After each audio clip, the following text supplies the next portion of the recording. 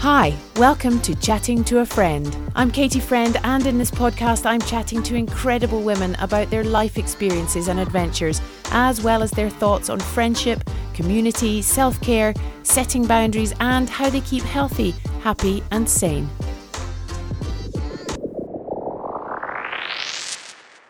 I'd rather be dead than paralysed. The famous last words the night before Karen Darke fell off a sea cliff the following morning, aged 21, and was paralysed for life from the chest down. An extraordinary comeback from that accident, from intensive care to going back to finishing her geology PhD in Aberdeen, to completing the London Marathon in a matter of years, and quickly following that by hand biking across the Himalayas. She has since become a two-time world champion para-triathlete, has kayaked 1,200 miles from Vancouver to Alaska, and is a silver medal and gold medal winning paracyclist from London 2012 and Rio 2016. And all being well, she'll be in Tokyo next year, just as she turns 50. We discuss in length her belief that what if it's too embarrassing, what if I make a fool of myself, what if I can't do it, should be replaced with what if I don't take this opportunity. Her incredible belief that mind over body is so important, regardless of the challenges you are facing.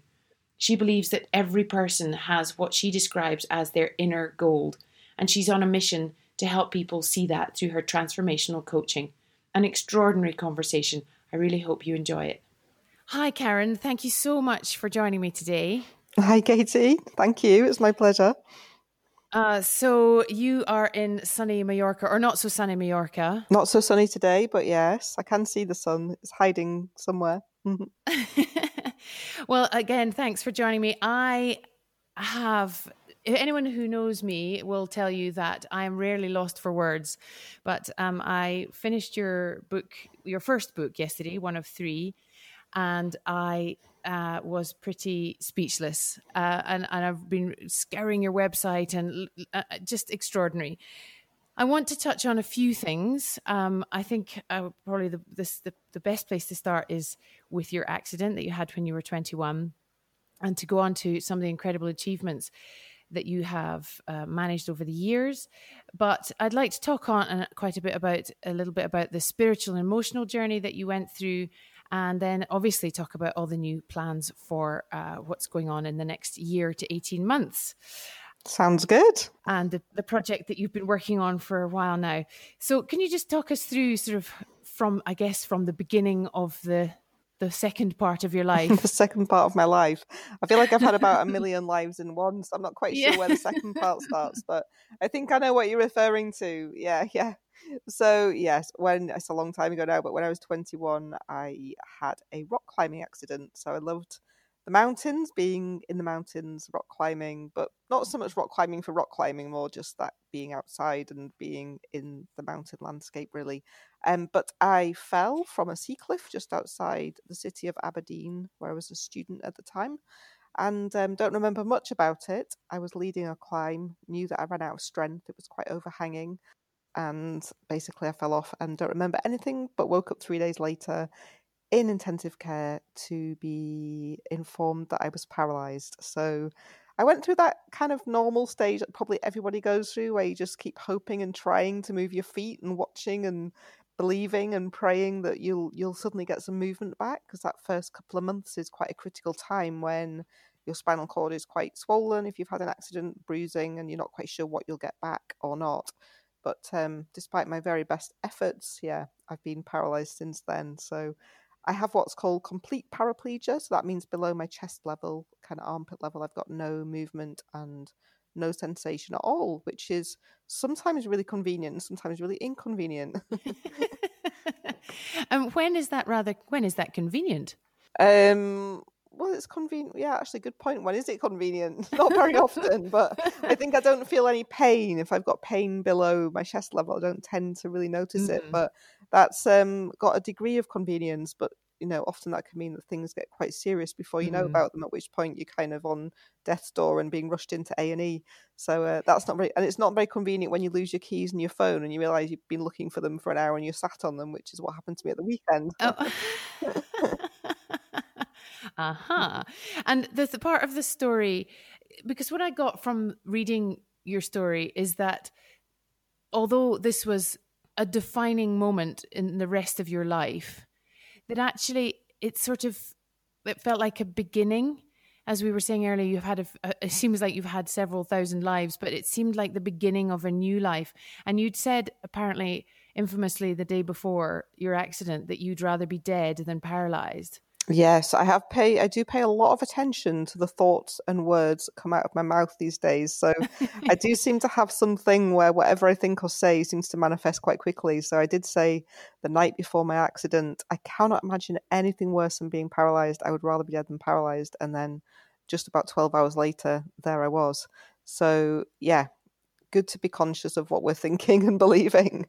But Indeed. but indeed it did, certainly wasn't the truth. And clearly it's not anything that I would wish for anybody. But I do really fundamentally believe that when life presents us with these challenges in different shapes and forms, then it is an amazing way to gain insight and perspective that you'd never normally have. And I suppose that's become my mantra, is what can I learn from this? And I suppose with that kind of mindset, it really helps in any scenario where things get tough, because instead of focusing on how horrendous and awful it is, you're focusing on what good could come of it and what you can learn from it. And I think that's a great philosophy to live by, and it's a wonderful way to navigate the challenges of life. Because if we didn't do it that way, we'd probably have a really miserable time. So it really helps. Exactly. And when I read your book, that you tell the story of, it seems you were quite quickly, relatively speaking, back doing stuff out in your chair and being taken out by friends off into the Highlands in Scotland again, and that sort of thing. And for many years, you sort of physically overcame a lot of challenges, but that you were perhaps mentally not quite where you are now. Is that true? That sound true? Yeah, I mean, anything, life is a journey and we grow and develop as we go through it. So my mindset now is very, very different to how it would have been 5 years ago, 10 years ago, 20 years ago, 25 years ago, since I was paralyzed. So yeah, completely different.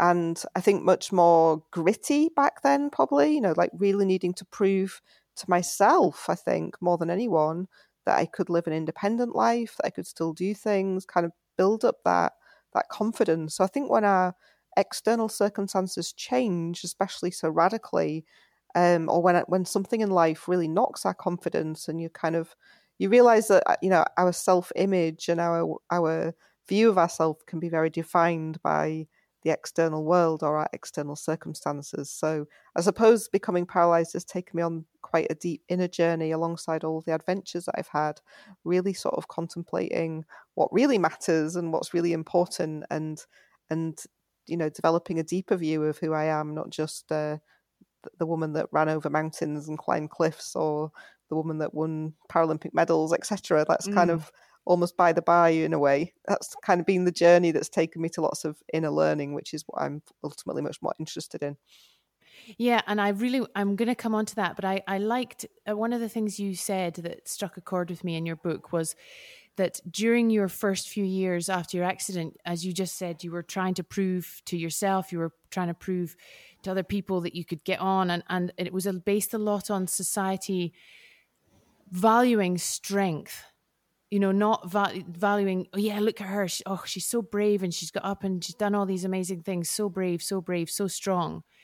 And yet it's not, it's sort of how it should be, how we should be. And I think you probably agree that we spend a lot of our lives worrying about how it should be. Yeah, there's lots in there. Indeed. And I think still I find that whenever I meet new groups of people, it always causes some kind of reaction in people. And often it seems to be around, that you're in a wheelchair and you get on and you're doing all these things, and that's amazing. And most people sit at home and do nothing. And I kind of never really know what to make of that, or what to do with it, because I feel so fortunate in so many ways that I have got a very strong ability, it seems, to be able to reframe things and see the positive in things. And ultimately, I just think, yeah, of course, we have a choice. I could just lie on a sofa and feel sorry for myself, but life wouldn't be very happy. So I think ultimately most of us would agree that when life throws that difficult stuff at us, really we don't have a lot of choice if we want to have some quality of life, and if we want to be that person for ourselves and for other people, to give out positivity. So I suppose that's really driven me through, is just wanting to make the most of the circumstances we've got. And I think that was very powerfully introduced to me when a close friend died in a climbing accident 3 months after mine. And that was really a big kick up the backside to go, you know what? You're alive, you're living, like, you're breathing, go out there and make the most of it. So it really reminded me to focus on what I could do and not on what I couldn't do, and what I did have and not on what I didn't have. So I think sadly his death really was very sad, but it did really give me that extra focus that helped me go forward in such a positive way. Yeah, I wondered when I was reading the book, because you seemed like you were already quite an adventurous person who was quite motivated. But I wondered that with his death, had he not died, do you think you would still have found that motivation, or do you think, or that ability to look at the gratitude for what you have, but maybe would just taken a bit longer, perhaps, or? I think I would have done. I think it was just a very early and very stark, harsh reminder of those vital things. Yeah. And the thing that I loved, I mean, I am going to come on to all your incredible achievements, but what I loved is because the first book, it doesn't talk about all the things you've done in the last 10 years as a professional athlete. It talks about the journey from your accident through to sort of being so strong and finishing your PhD, holding down a full-time job, and then this sort of massive spiritual awakening of the things you just sort of touched on just now, but a journey that some could consider a little bonkers. Are you referring to the fact that I got on a flight to Brazil, got chopped open by a spirit surgeon? Yeah. Lots of random things like that. That crazy time. And that's the bit, because I thought, right, I love an adventure story. I'm going to read this book and I'm going to, be inspired by all the crazy things and amazing stuff. And suddenly I was halfway through and I went, what? Whoa, wow. Where's this going? So talk to us a little bit more about that, because it was absolutely, as you say yourself in the book, borderline crazy, but something that you needed to go through to really fully understand, how important the mind is over the body. Yeah, well, I'm not sure if I would call it borderline crazy. I think there's lots of paradigms in the world and lots of belief systems that don't fit with the systems that we grow up in. So it might be crazy in one culture, but not in another. But and also I think it depends on your definition of an adventure. So most people just think an adventure means, putting on some hiking shoes and going off into the wilderness or something. But for me, I can have an amazing adventure in my living room, into the mind or in whatever other way. So yeah, I read a book by a Japanese journalist. It was about a guy in Brazil who channels the spirit of a deceased surgeon, and I'm open-minded, but I didn't know about any of this stuff. I didn't know if I believed in any of it, but it captured my interest, and I realized that there was an email in the back of the book for an American filmmaker who was making a film about this guy's work. And at one point in the book, it talked about how he'd worked on someone with a spinal cord injury who had atrophic legs, like no muscles because he hadn't walked or stood up for years, and how after this kind of, spirit surgeon's work, he stood up and walked, and it was just totally mind-blowing. And I wasn't searching for that. It was years after my injury, and I hadn't been thinking about that or looking for that. But when I read this, it just really captured my interest, and I thought, well, I need to go and find out more. So yeah, it turned out I emailed the filmmaker, and there was a group of American doctors and consultants going down to Brazil to sort of study his work, and there was a spare place in the group. So within a couple of weeks, I was on a plane to Brazil on my own to meet this bunch of American doctors, consultants, and so on, and just get immersed in looking at what this guy was doing. So it was a very, very unexpected adventure for me. It completely blew my mind because I saw things which I had no explanation for. I knew what I'd experienced. I knew I hadn't been hypnotized or coerced in any way. I hadn't paid any money. There was like nothing obvious as to why I was experiencing what I was experiencing. So I know when I came back to Britain, it was very interesting because so many people had fear or judgment about what I'd done, that it felt very, very lonely. It's almost like I couldn't even begin to tell anybody what the experience had been.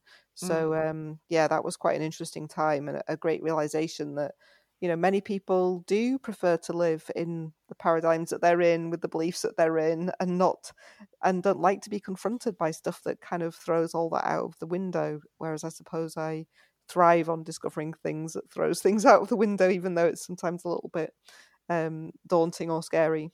And how did that experience take you forward into the new direction that you then went? I'm not sure I would say it took me on it did radically change my life because suddenly I was back in an office, sat in front of computer screens, and it didn't make sense to be there anymore like I needed to. Mm-hmm. It got me really interested in how we learn and grow and develop as people. So I suppose it triggered that new journey. So I left behind being a geologist and became a specialist in learning and development and coaching and areas of work which interested me much, much more. And I suppose that world of the mind and the body and possibility and belief systems, etc. So it did change completely my journey in that respect, yeah. And so then you went on to do the sort of learning development, and in parallel, you were starting to achieve some incredible, you'd already done the London Marathon and you'd been across how do you pronounce it? The Karakoram? The Karakoram mountain? Yeah. Karakoram, thank you.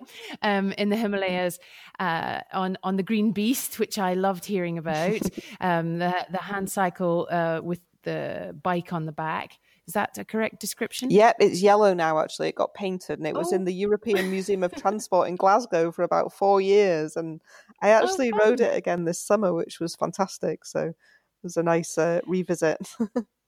And how did you sort of strengthen your beliefs that you were starting to learn and believe and study with the adventures that you were taking on and the further physical extremes that you were going to? You mean how did I integrate those two worlds? Yeah, how did you get? Yeah, exactly. Yeah, so I suppose I hadn't realized that I was always so good at reframing things or looking for the possibility in things. And maybe my love of the outdoors and mountains has always just been so clear to me that I would kind of endure anything to go there, if that makes sense. So when I was planning that very first journey to cycle across the Himalayas, which was just a few years after I became paralyzed, so many people were scared for me and coming up with all of the kind of negatives about what would you do if this, that, and the other. And all I could think about was how incredible it would be. And, I suppose that was my very early journey in realizing that when we have a strong vision of what we want to experience or create or a belief in something and just keep working towards it, then it doesn't matter how many fears or worries or actual things that could get in the way. You just find a way to overcome them, and you can use that stuff to actually help you achieve things in a more safe and surprisingly good way than you would if you didn't have those negative thoughts or worries, if that makes sense. And I think each journey since then, I suppose it's like you develop confidence in one place and then you think, well, if that was possible, maybe this other thing is possible that I really wouldn't have thought about before. And so I guess one thing leads to another, doesn't it? You can never predict where your journey's going. And I've never been strategic at all about my adventures. It's just kind of been an emergent thing. I'll meet someone who says, hey, what about this? And then you go, and then that leads to something else. And then gradually these ideas have grown and expanded. So yeah, I'd kayaked, for example, from Vancouver to Alaska with a group. And it was just a vision that I had because I met someone who'd kayaked that journey and I thought, wow, that'd be amazing. There's a route called the Inside Passage. So you're largely sheltered from the blast of the Pacific and you can journey from Vancouver all the way up to Alaska. And then it was an ex actually, and he said, well, that sounds fantastic, let's do it. And then the next person he invited along was another person who was paralyzed. I'm thinking, great, now we've got two of us that can't walk and one person that can. It's getting even more impossible. And then somehow we ended up with a group of 9 of us and we spent 3 months taking this incredible journey on the ocean. And sometimes I think when we do these things that surprise us, you look back and just can't believe you did it either. But it's incredible what the power of, vision, belief, and then just determination to keep working, and having a great group of people working on something together can produce. I quite agree. I have a great philosophy that I try to stick to, which is to add more adventure into everyday life. And I loved what you said earlier about you don't have to be, up a mountain or wherever it might be. You can have an adventure in your living room. And I love that idea. And it's something that I have been working on recently, more than before. And that feeling that you get when you just think, oh man, it just sounds like a really great adventure. I love that because a few years ago, I decided to run the half marathon des Sables, and I wasn't a runner, just wasn't a runner at all. I was hardly very sporty. And everyone was saying, what? 120-kilometer self-sufficient 3-day race in the desert? What? But you don't run. And I was like, I know, but it just sounds really exciting. And I totally get that feeling of, and I loved it. I was reading excerpts of your book to my kids at the table this morning, and their eyes were like saucers, just saying, oh. Wow, she sounds really cool, mommy. And so just that whole, and as you say, it can go from the tiniest, smallest thing that, oh, well, what if I make a fool of myself when I do that presentation at work tomorrow, to what if I decide to kayak 1,200 miles along the Canadian-Alaskan border coast? I think one of the things that I quite like to think about is not, what if, as in what will go wrong, but what if I don't? So we need to, I kind of believe that we should ideally be expanding into new places and new experiences, and that's how we can kind of keep changing and growing. So for me, my biggest fear is just sort of suddenly not doing anything and not having any aspirations or dreams or goals to work towards. That feels not very much fun to me. Oh, quite right. I love that. And there's the whole, of all the things you're going to regret the things you did, not the things you didn't do. That sort of. And you just said a minute ago that you didn't have a strategy, but you did at some point get this buzz of, what if I could be in the Olympics or the Paralympics? So there must have been a little bit of a plan when you got to that stage. Yeah, so the whole Paralympic journey took me by surprise, I suppose. I loved sport and outdoor life and being healthy and fit. And then when you're in a wheelchair, so many people say to you, have you ever thought about going to the Paralympics? As if it's like just saying, have you ever thought about doing, your village fun run or that half marathon down the road? And so I guess I kind of started to believe it was going to be that easy. So I thought, well, hang on. And actually, when I thought about it, there was nothing that interested me. I have no interest in running around a running track or swimming coming down a swimming pool. I mean, I do those things, but I couldn't do them for hours on end and be passionate about it and really enjoy that journey. But in 2008, I'd actually been on a kayaking holiday to Sweden and spent a couple of weeks on the ocean, getting quite scared at times, but really amazing holiday. But came back and had some pressure problems on my backside because I'd been sat in the kayak too long. So I basically had to lie on my tummy for a month, and it coincided with the Beijing Paralympic Games being on telly. And I noticed that for the first time ever, hand cycling was in it, as a kind of, I think it was a medal sport, but it was kind of like a demo as well. It was the first year it had been included. And I knew the next Paralympics was scheduled to be in London, and I just suddenly thought, that is one sport that I love doing. That would be amazing. I call it having a wouldn't it be amazing, a WIBA. So my wouldn't it be amazing became, wouldn't it be amazing to try and go to the London Paralympics and just take part in one in my own country, not knowing at all that was going to define the next sort of 12 years of my life, and that it still is defining my life. And it was just going to begin this incredible journey. But I suppose for me, with the Paralympic stuff, I can't say that I like racing my bike. I have no real, I have none of that kind of attachment to the going, it makes you a better person to win a gold medal, or look at me, I won a gold medal. Like, it just, to me, it's all completely sort of, on one level, there's some, it's quite inspirational because the teamwork and the commitment and the dedication that goes in is inspirational. It really is. But then beyond that, it's like, who really cares who rides this weird bike the fastest or who does something the quickest? And it's only a small pool of people that have decided to do it anyway. It's kind of a bit random. So, but I've really enjoyed that challenge of just committing to something and really working at something every day, and that kind of non-stop determination and discipline that it takes, and also just looking for how, what how can you become better at something, and that kind of learning process again that exists in it.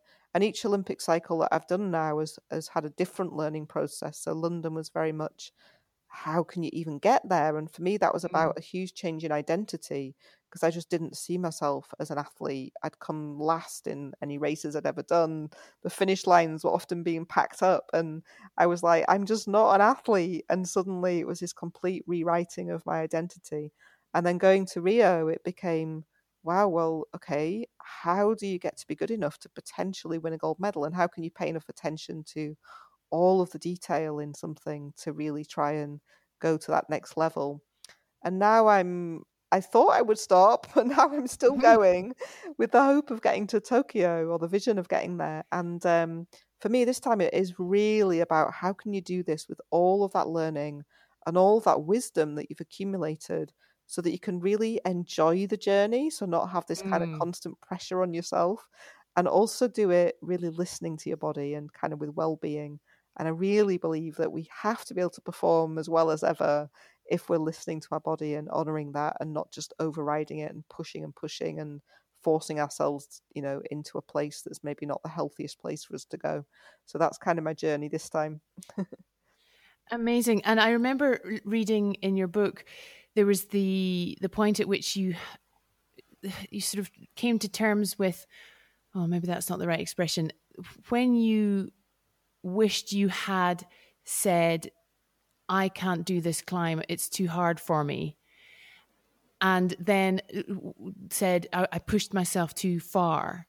Where is the line? Because that's something that really interested me, because you'd said, if I had just said, this is too difficult, I need to go back down and let my climbing partner lead because he's stronger or whatever. And then there's the line of you push yourself to be better, to be stronger, to do things that you never thought you could do. And I'm not talking just about you, I'm talking about us, we in general.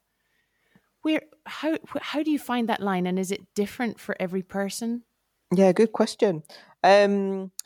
So I don't know if there is such a thing as a line. I think it is really down to just honoring what is right now. So, for example, last week, or was it the week before last now? So about 10 days ago. So I was absolutely exhausted when I rode my bike. I felt like the numbers, I couldn't believe they were so low. You're thinking, I need, in the past I would have thought I need to push harder, I need to try and get the numbers back up to where they should be.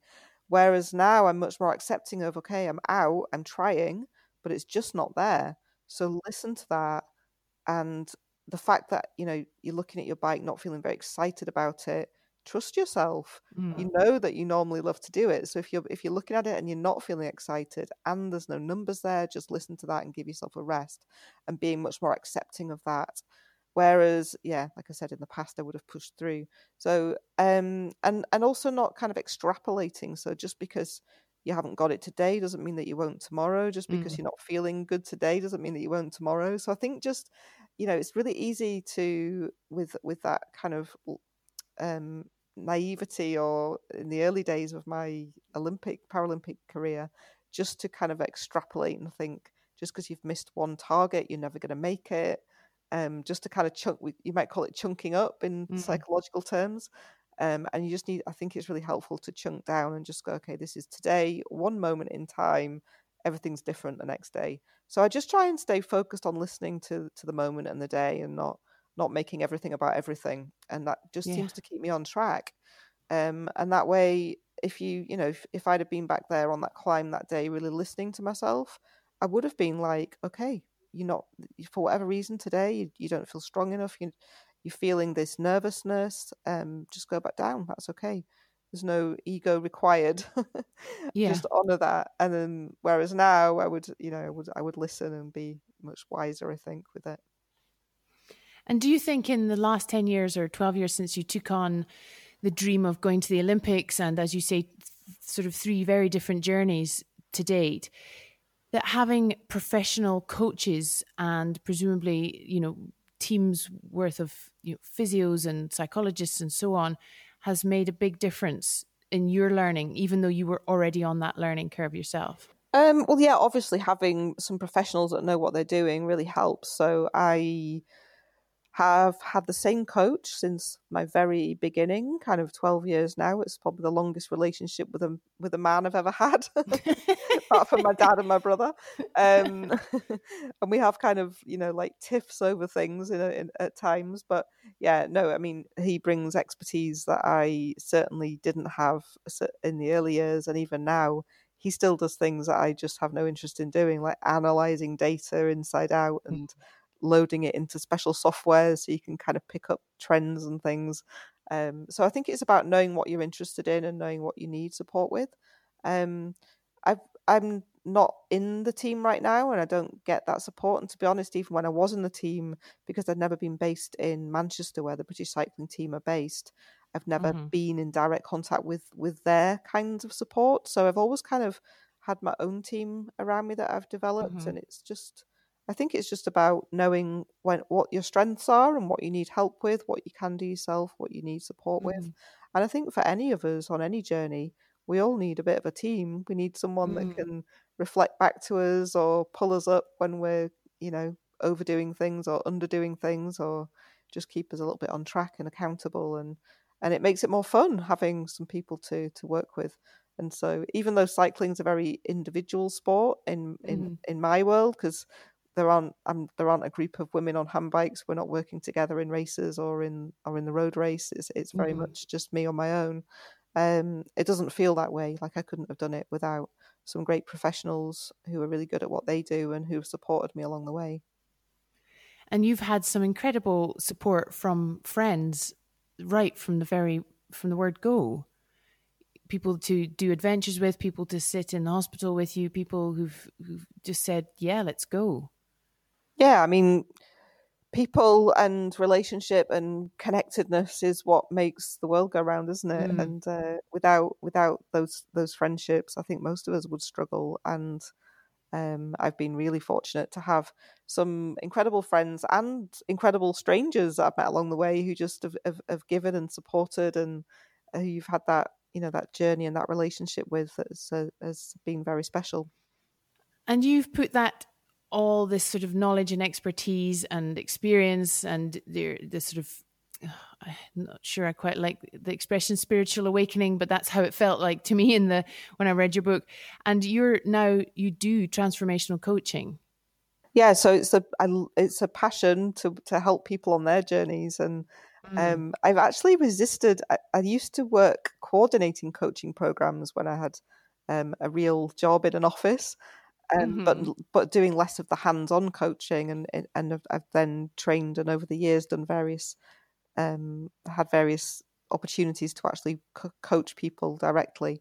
But it's something that at times I've resisted because I felt like, well, look, who am I to tell someone what to do or how to live or give them any support in their journey? But the way I coach is very much non-directive. I'm not pretending that I know the answers for anybody. I think everybody has that knowledge and that wisdom about their own path and their own journey within themselves. But I think sometimes we do get a bit lost, or we struggle, or we just can always benefit from someone to work with us, to help us get really clear about what matters to us, what we're passionate about, or something that we're struggling with and some mindsets to overcome it. So it's an absolute privilege and a passion to get to work with people and coach them. Yeah.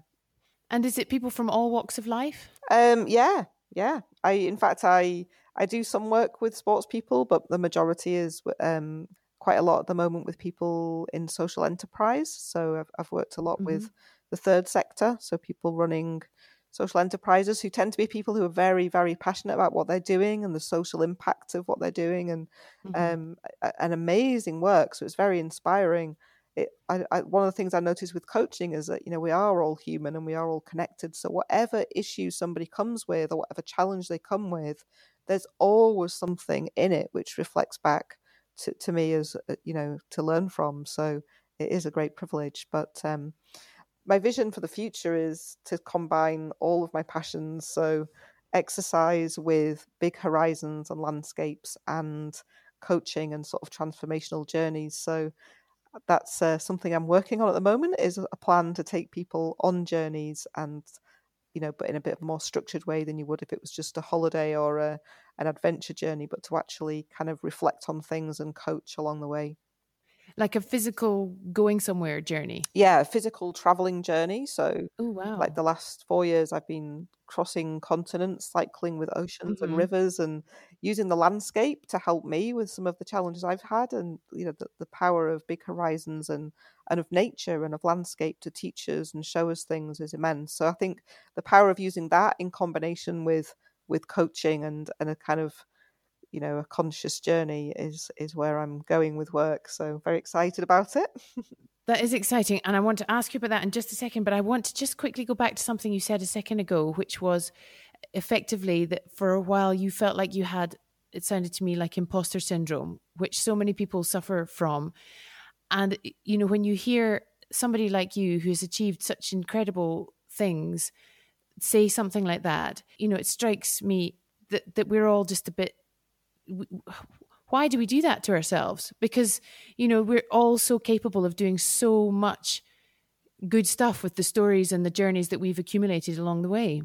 We are. And I think part of my journey in life has been to learn to just accept what is. And I think a lot of people use the word inspirational when they're around me, and I've resisted that for many years and kind of shy away from it. And I'm not saying that I'm stepping into that, saying that that I am or that what I do is at all, but I just think that we're inspiration to each other in so many different ways, and when we embrace what we like doing and what we're passionate about, it usually means that we can be quite good at it, and we all have different perspectives to bring into the world and to share with each other. So I think it's kind of part of our job really, is to step up to what we seem to be doing, or what we seem to bring, or what our gifts seem to be, and accept that that's what we're here to do, and to embrace it and do it to the best of our ability, knowing that in doing that we're being the best of ourselves, but also helping other people in some way.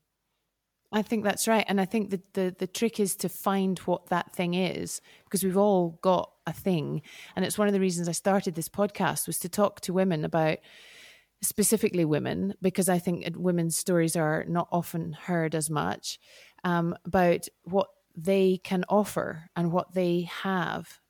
And I know that majority of my listeners are women, and I love the fact that I keep getting feedback of, wow, that made me go out and walk around the park, or that, just a small thing that someone else's story has triggered something in you. You think, yeah, I've got a thing that I could do. That's something that I could do better, or I could be passionate about. Amazing. So I wanted to, so your Project 79, that has been your sort of passion project and so on for the last little while. Can you tell us a little bit about that? Quest 79. Yeah. So that's right. Quest 79. Well, it kind of also happened accidentally, unexpectedly. The whole summer before I went to the Rio Paralympics, I had a small addiction to a particular drink from a cafe.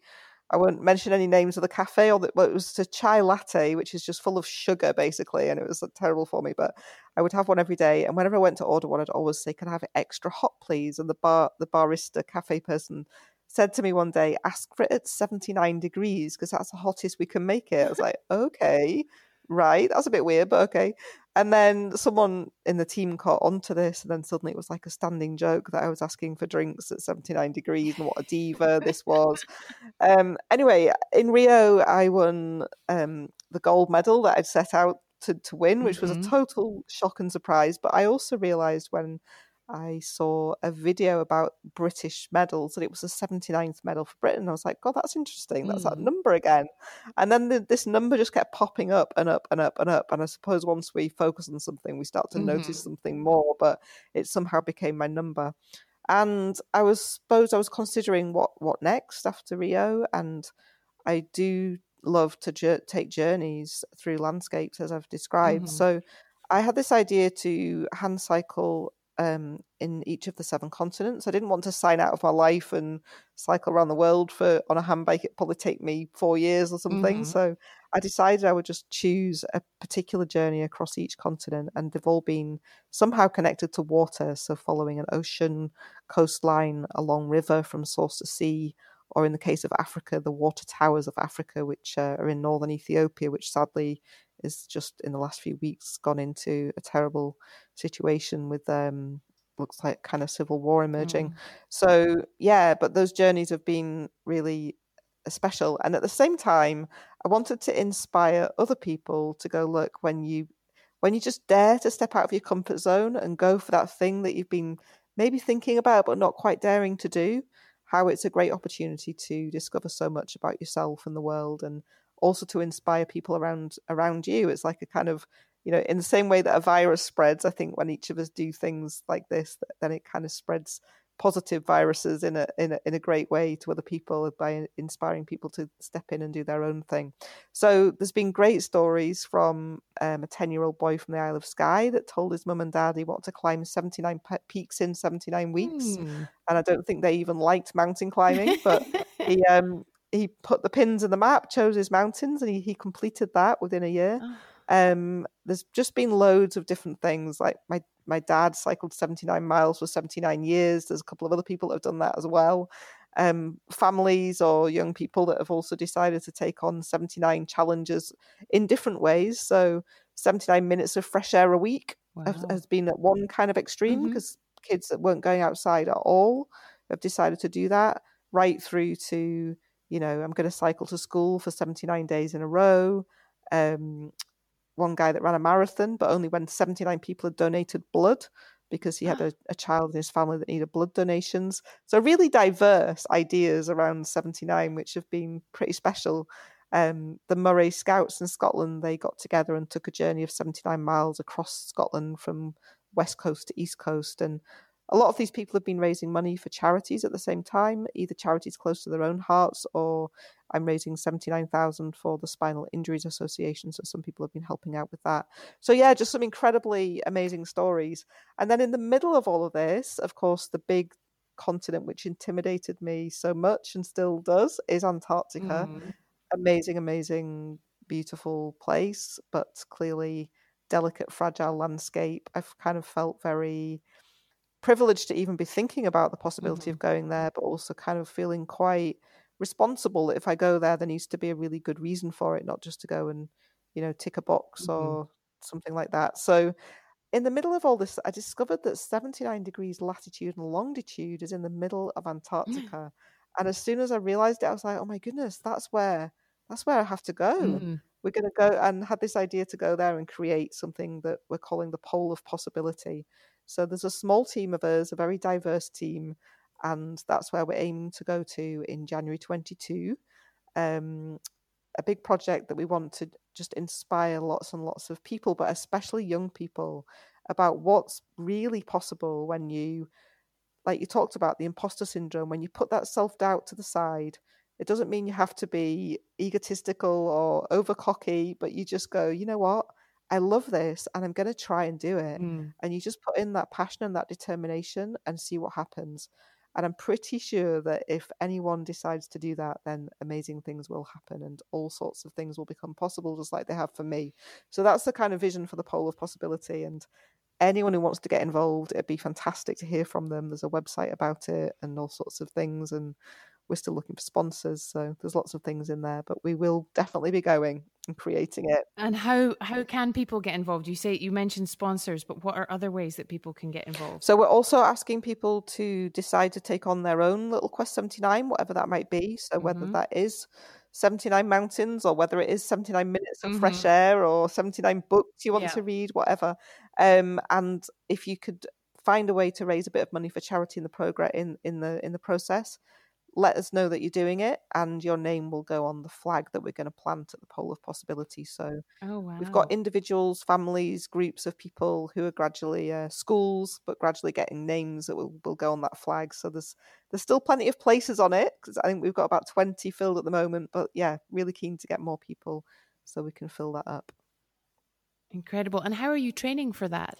I'm just following my normal bike training. So I'm training for Mm-hmm. the Tokyo Paralympics, but I am also a few times a week going ski poling around in Mallorca along the beachfront. People look at me really weirdly, like, why are you flying here with ski poles? But they've got tips in that go into the tarmac, and I sit in my wheelchair and just kind of pole along. So that's getting those extra muscles, along with some gym Mm-hmm. work, fit for the skiing action. Yeah. Because you obviously do sit skiing. Well, not obviously, I know that you do sit skiing, but you've also done incredible sit skiing expedition before. Just one, yeah. So did some training in Mm-hmm. Scandinavia and then spent a month crossing the Greenland ice cap, which was a hugely out of my comfort zone adventure. Being paralyzed means that you can't regulate your body temperature, Mm-hmm. and I have a catheter, and going for a poo in the wilderness isn't very easy. So lots of Mm-hmm. elements that just really, really scared me about it. But we worked through them all. Well, I worked through them all one by one, and with my friends found solutions to things. So yeah, I think that's the journey that has given me confidence to be able to even consider going to Antarctica. But it's been a long time. It's been over 10 years since I took that journey in Greenland. So at the moment, I'm revisiting all of these areas of Mm-hmm. fear and self-doubt and potential problems, and trying to make sure that I solve them in advance so that we can be as safe as we possibly can when we go to Antarctica. Incredible. And how many in the team? There are 5 of us. So Iona is 19 now, but she began her journey when she was 14 with a Scottish charity called the Polar Academy. Mm-hmm. So the Polar Academy they work with schools in Scotland, and they're really keen on working with young people who they kind of call them the invisible kids. So the ones that aren't kind of um, really high achieving, but also the ones that aren't with problems, because both those groups tend to get quite a lot of support and attention already. So the kids in the middle who maybe just have dreams and aspirations, but they don't really have that belief, that that self-doubt's quite big there. And then work with these young people for a year to get fit physically, to train, to tow tires on beaches, and eventually take a journey through a polar landscape. So in Greenland, usually with the Polar Academy. So Iona did that when she was 14, and it absolutely radically transformed her life, and actually gave her, in her own words, I spoke to her this morning, she says how much it gave her the strength and the resilience and that inner belief to get through a trauma that happened to her the year after her journey with the Polar Academy, when she was in the Ariana Grande bombing in Manchester and experienced a lot of trauma. So I think that previous experience really helped her get through the trauma of that. Mm-hmm. And she's incredibly excited, and we are as well, that she's part of our team to go to the Pole of Possibility. And then we have a filmmaker, because we really want to document the stories of Iona and myself, and that kind of, that background that I'm describing about going from lack of belief and all that self-doubt to really realizing that we're calling it inner gold, that inner gold that we all have inside of us. And the power of connection when we get together in a team and really support each other, and then the power of environment, so that those big horizons, that natural landscape to help us heal and be healthy, and how we need to look after that as well. So that's our message. And Iona and I were really excited when we had a chat about why we were doing this journey together. And we talked about inner gold, connection, and environment, and then realized that it spelt ice. So it wasn't deliberate, but it was like, wow, it spells ice. How cool is that? So yeah, that's the kind of message we're putting out to people, and trying to encourage people to embrace that as well. Just to look, focus on that inner gold, that belief in themselves and what's possible, the connection and how we can all help and support each other, and an environment, connecting with the world outside us and nature, and looking after it, as well as gaining the benefits of being in it and all of the well-being that it brings us. Yeah, indeed. Oh, it sounds absolutely incredible. I particularly love the idea of the inner gold. I think that's magical, if that's not too twee a word to use. You lived in Scotland long enough to know what twee means. Cheesy. I think that's amazing. I had one last question, because I know you've got to dash off, about Tokyo. So obviously you presumably should have been there this summer. Planning to be there next summer, obviously. And how is that helping or affecting or not helping with the training for Antarctica? Is it interfering, the fact that it's been put off by a year, or is it? The only challenge it's brought up is really around the snow training. But the fact that we have a global pandemic right now is causing more challenges with getting into the snow training. So we did have some team training planned for December, and we can't do that just because of travel restrictions, etc. But and I'm conscious that I can't take too much time out off the bike. But actually, I'm also turning that on its head. So I never take time out off the bike.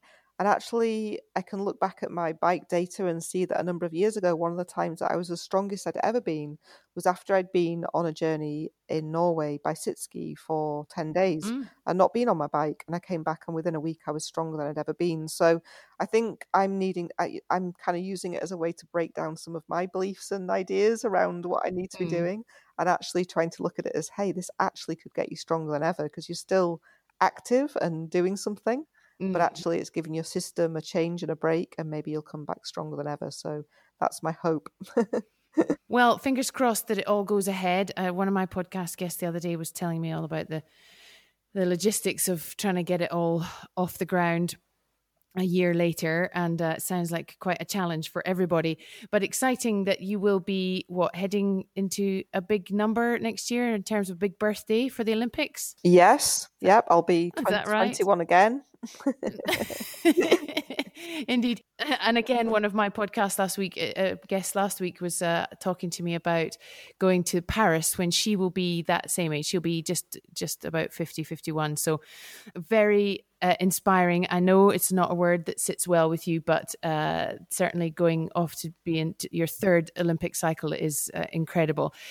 I'm going to let you go, but thank you. I could talk to you for a week at least, but thank you so much for your time. Thank you, Katie. I should tell you a funny story about that because please. I completely do not feel like I'm nearly 50, and so people are always saying things like, should you really be going to another Paralympics? What you should have, this is what you do when you're 16. And I just cannot abide age as an excuse. I just think that so much of it is at our mindset. And I've decided that I'm basically just going to have my 40th instead of my 50th. And I was telling my new flatmate in Scotland, and he actually went onto Wikipedia and reset my age. So we have had an official reset.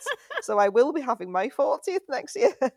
And I'm calling it not denial, but I'm calling it an actual conscious mindset reset of my physical age. Quite right too, because I was just thinking, oh my word, I was looking at the Wikipedia thinking, that can't be right, because I'm pretty sure she's about the same age as me.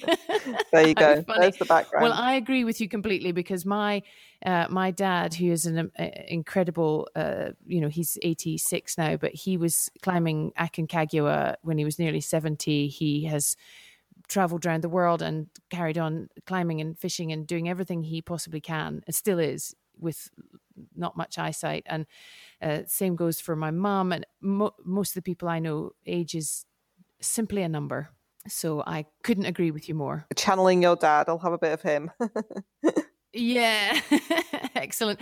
Well, listen, thank you so much. All the very best for Quest 79 and for Tokyo next year. I will be following with bated breath to see how it all goes, and hopefully this podcast will inspire some people to take on their own Quest 79 challenges. Thank you so much, Katie. Really nice to chat to you. Thanks for being so interested and for all of your time. Pleasure. Take care. Thanks.